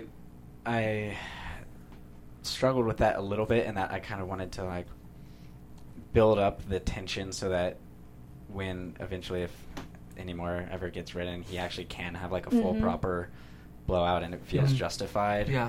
Whereas here he's very, I think, self-aware that he needs to not stoop to their level if he wants to even have a chance at sort of breaking in with them. Yeah. So it's this weird sort of like masochistic tone down on his part.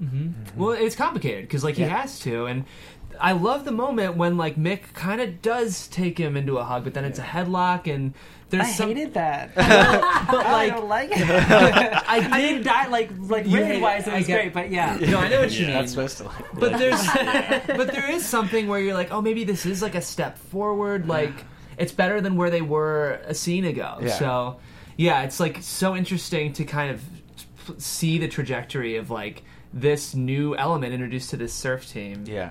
One thing I thought was super interesting was like how by the numbers, like teen drama, the relationship between Hannah and Curran was. But like I'm so intrigued, and it was so like I said, by the numbers, like the whole like blowing her off, and she's smart and he's a surfer, and her looking out the window and seeing a girl come in, but like using that formula and I don't know, there was just something about how you use it in here that it wasn't cheesy. You know what I mean? Because you've seen that story a million times. Yeah,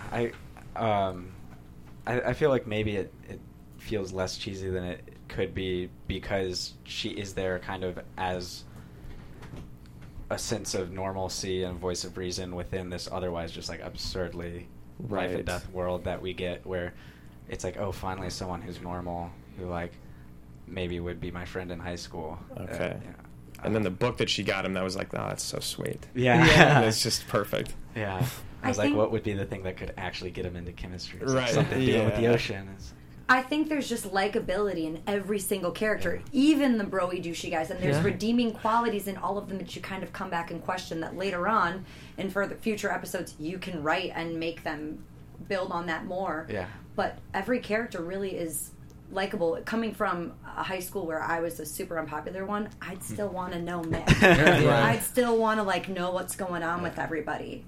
They were well drawn too. I think is part of it. Like they were round enough that like even the moments that might seem too edgy or whatever, like the characters are round, so you can buy in. Yeah, I think one of my other favorite characters was Zero, and I love how Lex read him, made him like really snake-like. It was really cool. I think that was like one of the only characters that I was like, I hate him. I don't think there's any redeeming qualities. I love that there were, at least in what we saw, almost no redeeming qualities whatsoever. And to me, I was like, I get to read this part. That's so great. He is irredeemable at this point. He's kind of the logical conclusion of what happens when you go down that road. He's Voldemort. My question on that character though, why did you decide to make him 21 and not maybe like 18 or anything like that? I wanted him to be the guy that was still there taking advantage of the young kids who wanted to play gangster and profiteering off of it. It was kind of based off like a lot of the people that you see in that world who just can't get away, and like you said, he is the voice of temptation, that you know, you can have the life of a surfer without having to work if you kind of go this road. And the teaser was pseudo based on a true story that happened down in San Diego near where I lived in Pacific Beach, of a guy going to rob his drug dealer and getting stabbed to death. Wow. Jesus. And I thought that was like just walk the line between being dark enough to like throw you into what this world was going to be like, but without being so far off the path of realism. Yeah, that scene definitely brings you into the show, that's for sure. Yeah, it's a great. I mean, I was interested quickly because of that scene. I love the way you handle the memorialization of Dane's life too. I was this set piece of like the people in the suits going out into the ocean and memorializing him there was like weirdly profound. Like, how did anything inspire you specifically there, or a little bit? I mean, I think the tradition of surf memorials in the first place, like I wanted to have that. Is that a thing? And that's a thing. Where like if like a famous surfer, when they pass away, or like someone really big within the community, they'll have a big paddle out. You have hundreds of people in like a big circle on the longboards, and they'll drop the ashes maybe or something. But I wanted to do the like you know, I think with teen dramas especially, you have the opportunity to really push the like John Woo cool factor. Like, just like everybody's so cool. Yeah. And I was like, what's like, you know, I had him in a suit, and I was like, and I know that I want this surf and water to happen. How can I take somehow it to there organically and have this really sort of like bizarre but also powerful sight, like someone out in a funeral suit out in the ocean. Mhm. So yeah, It's a really neat set piece. Thank Maybe you. my favorite visual moment of the pilot. So Thanks. yeah, props. thank you. Yeah, I teared up when I read that part. I know. What's wrong with me? But like in my apartment by myself. Like, dude, you need to get a grip. It's a teen drama. Yeah. Don't do that. So I always ask this question. After, Yeah. have you ever had this read before? Not out loud in a table read setting, actually. Okay, I so- actually and it worked really well. The origins of this script were I got my MFA in writing at LMU, Okay. and there was a very first original draft of this developed in that, and in that workshop there was a lot of like table reading of scenes and stuff. So I got to hear it in pieces, Okay. read a little bit just to kind of hear what was working out, but never all the way through, never in its current draft. So it was really, really amazing. Was there anything that you liked, didn't like, worked, didn't work, you want to change? The only like notes I really had was just like trimming bits of dialogue down, or like little bits of clarifying within who's talking to who kind of a thing. Gotcha. Which could have been nice. I mean, casting such a big ensemble can be tough. Yeah, It's like- yeah, exactly. Which is a credit to the piece. I told you all the characters are well drawn, but there's a couple moments I was like, maybe I should have cast like, Adrian on that instead. But it's a lot of characters, and they are well balanced. Thank you. Yeah, there were a lot. Do you have any questions for us specifically about what we read, how we read? Oh man. We were that good, huh? You guys were really good. We're pretty good, Dan. What were your guys' stumbling blocks you felt when you were reading, as far as like the dialogue was concerned? Did you get caught up on anything in particular? I have a problem as an actor that I speak fast. Yeah. My natural cadence is very fast, and I did not felt I get caught up at all reading this. So that's a testament to Okay, cool. it's so helpful. Thanks. Aaron Sorkin to me is what works for me because I speak at that level. Yeah. But I'm stumbling, I mumble, and I've got to go through it and different things with highlighting. But this I did not find any problem with. So that's a testament to that. You've got it. It's very Thank clearly you. out Yeah. there. Yeah, I enjoyed reading the action. I mean, that's all I did. But it was good. No, I have the same thing as Mike. I read very, very fast, and I think it worked in this scenario because Spanish people just talk fast, especially when they're speaking in Spanish. I would have loved to have seen more of like the Spanish words thrown in there because I think those really attribute to who Gennaro is as a person. Yeah. So I love that you threw a little bit of those in there. I'd love to see more of them. Yeah. Great. Yeah, I mean, I love the pilot in its current form. So I think Yeah, it's good. yeah. I'm pretty happy. I hope. I did Good have things. one thought Oh, when yes. it was the scene between Gennaro and his father and his brother. I was like, this would be really nice if it were just done in Spanish. In Spanish. I was like, I literally thought the I same feel thing. like my friends who come from their parents come from another country, that when they go home they always switch back to like my best friend's Polish. When she goes to visit her grandma, they all speak Polish together. And Yeah. so and I just always enjoy it because I don't know what's going on, but you know, they seem to be enjoying each other. It's funny that you said that because I literally thought the same thing. That's why with those scenes, I was like, let me up the accent a little bit because if it's not going to be in Spanish, it might as well be in Like, Code more. switching. Yeah. That's a great note. Yeah. Well, that's an easy production choice. I mean, Yeah, throw exactly. subtitles on In Spanish. Spanish. Easy fix, italicize. Yeah, exactly. Yeah. Cool. Well, we can't thank you enough for coming. Thank you guys Absolutely. for Thank your you. time and the reads, and it was great hearing it out loud. Oh, Good. wait, I have one more question. Please, yeah. Where do you get a good California burrito in LA? Yes. Oh man, that is the just question that haunts me in this city. There's Gus's lunchbox in Echo Park is like okay, but it's not even close. It's been slowly creeping up. Like words got out, and people outside of San Diego realized that it's a thing. The word's been spread enough by Right. San Diegans who have, immigrated out of San Diego. Because it used to be when I first came to LA like 10 years ago, there was this cutoff mark right at the San Diego County border of Orange County, where like once you went north of there was no California Done. burritos as far as the eye could see. And now I feel like a lot of Mexican shops are starting to offer them, but good ones. I think Benito's on the west side does a pretty good one. You got to ask for the guacamole, unfortunately, but once that's in there, it's really, really satisfying. It will hold down my San Diego cravings. Okay, for a while. That's all I need. Benito's. Ask for the There's guac. also a place on Hollywood Boulevard. Well, I don't know. I had to get a burrito there for someone else one time, and I was like, oh, a California burrito? Yeah. So that could be something. Okay. All of our listeners not from California are like, shut up, guys. No, for the real thing, you got to go down to San Diego. Yes, Fair enough. I've not been to San Diego yet. So I love San Diego. Well, before we go, I do want to say that these scripts, guys, were printed by ARA Printing in Burbank on Magnolia Boulevard. Do you ever go there, Dan? No. You should. I will. And here's why. They print them for us for free because we're partnered with them. Yeah. But they are by far the most reasonably priced script printing place in town. They're quick, they're fast, they're local. Yes. in the best sense. And these pilots, even like spiral bound, cost like $3 each to print, which is so much cheaper than Kinko's and any of those other places. So we have a promo code too. We do have a promo code, yeah. So if you go and use the word table read, you actually get 10% off of your read. So again, that's ARA Printing on Magnolia Boulevard. They're the best in town in Burbank. If you liked today's show, a couple episodes I'd recommend to you. Episode number 5, we read a pilot called Company Town that deals with some of the same kind of complex racial politics and generational politics that this pilot plays with. It's very different in tone, but it's got some of the same themes. Yeah. And in a couple of weeks, we're reading a pilot called America that's about some Russian immigrants who kind of have to... It's coming. My Russian. Yeah, it's coming. So work on your Russian, guys. Yeah. But that deals with some of the same outsider, kind of xenophobic themes that are dealt with in here. Next week, though, I also want you to tune in. We're reading a feature called The End of the Stars. That's kind of a inspirational family PG feature, which we haven't really read yet. So it's really, really lovely. But in the meantime, guys, that's the show. Today we read Locals Only by Daniel Hogan. Before we go, we'll definitely let you plug your info so people can find you when they want to buy the script. But guys, my name is Jeffrey C. Graham. I don't know why I use my full name, but if you want to call me that, you can. It's one of those. It's very official. Yeah. But that's also my Twitter, so you guys can find me at Jeffrey C. Graham on Twitter, and I can't wait to be here next week. This is Lindsay Wegner. You guys can find me on Facebook, Instagram, Twitter at Lindsay Wegner. I'm at AfterBuzz for Supernatural. Real Housewives of New York is coming up. All sorts of fun stuff.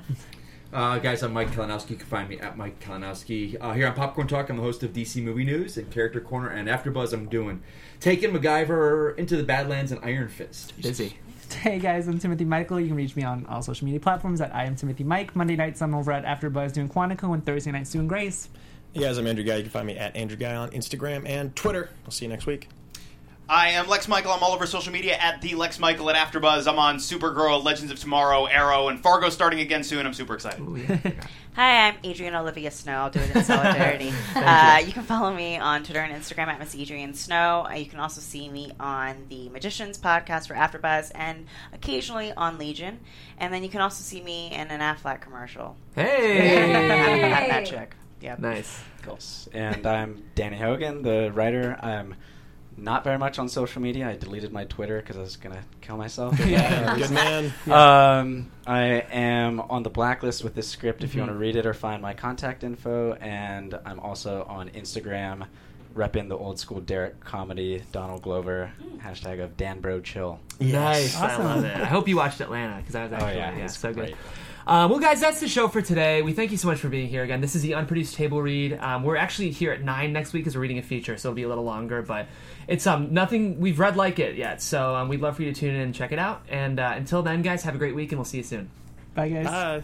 Kevin Undergaro, Phil Svitek, Christian Harloff, and the entire Popcorn Talk Network, we would like to thank you for tuning in. For questions or comments, be sure to visit popcorntalk.com.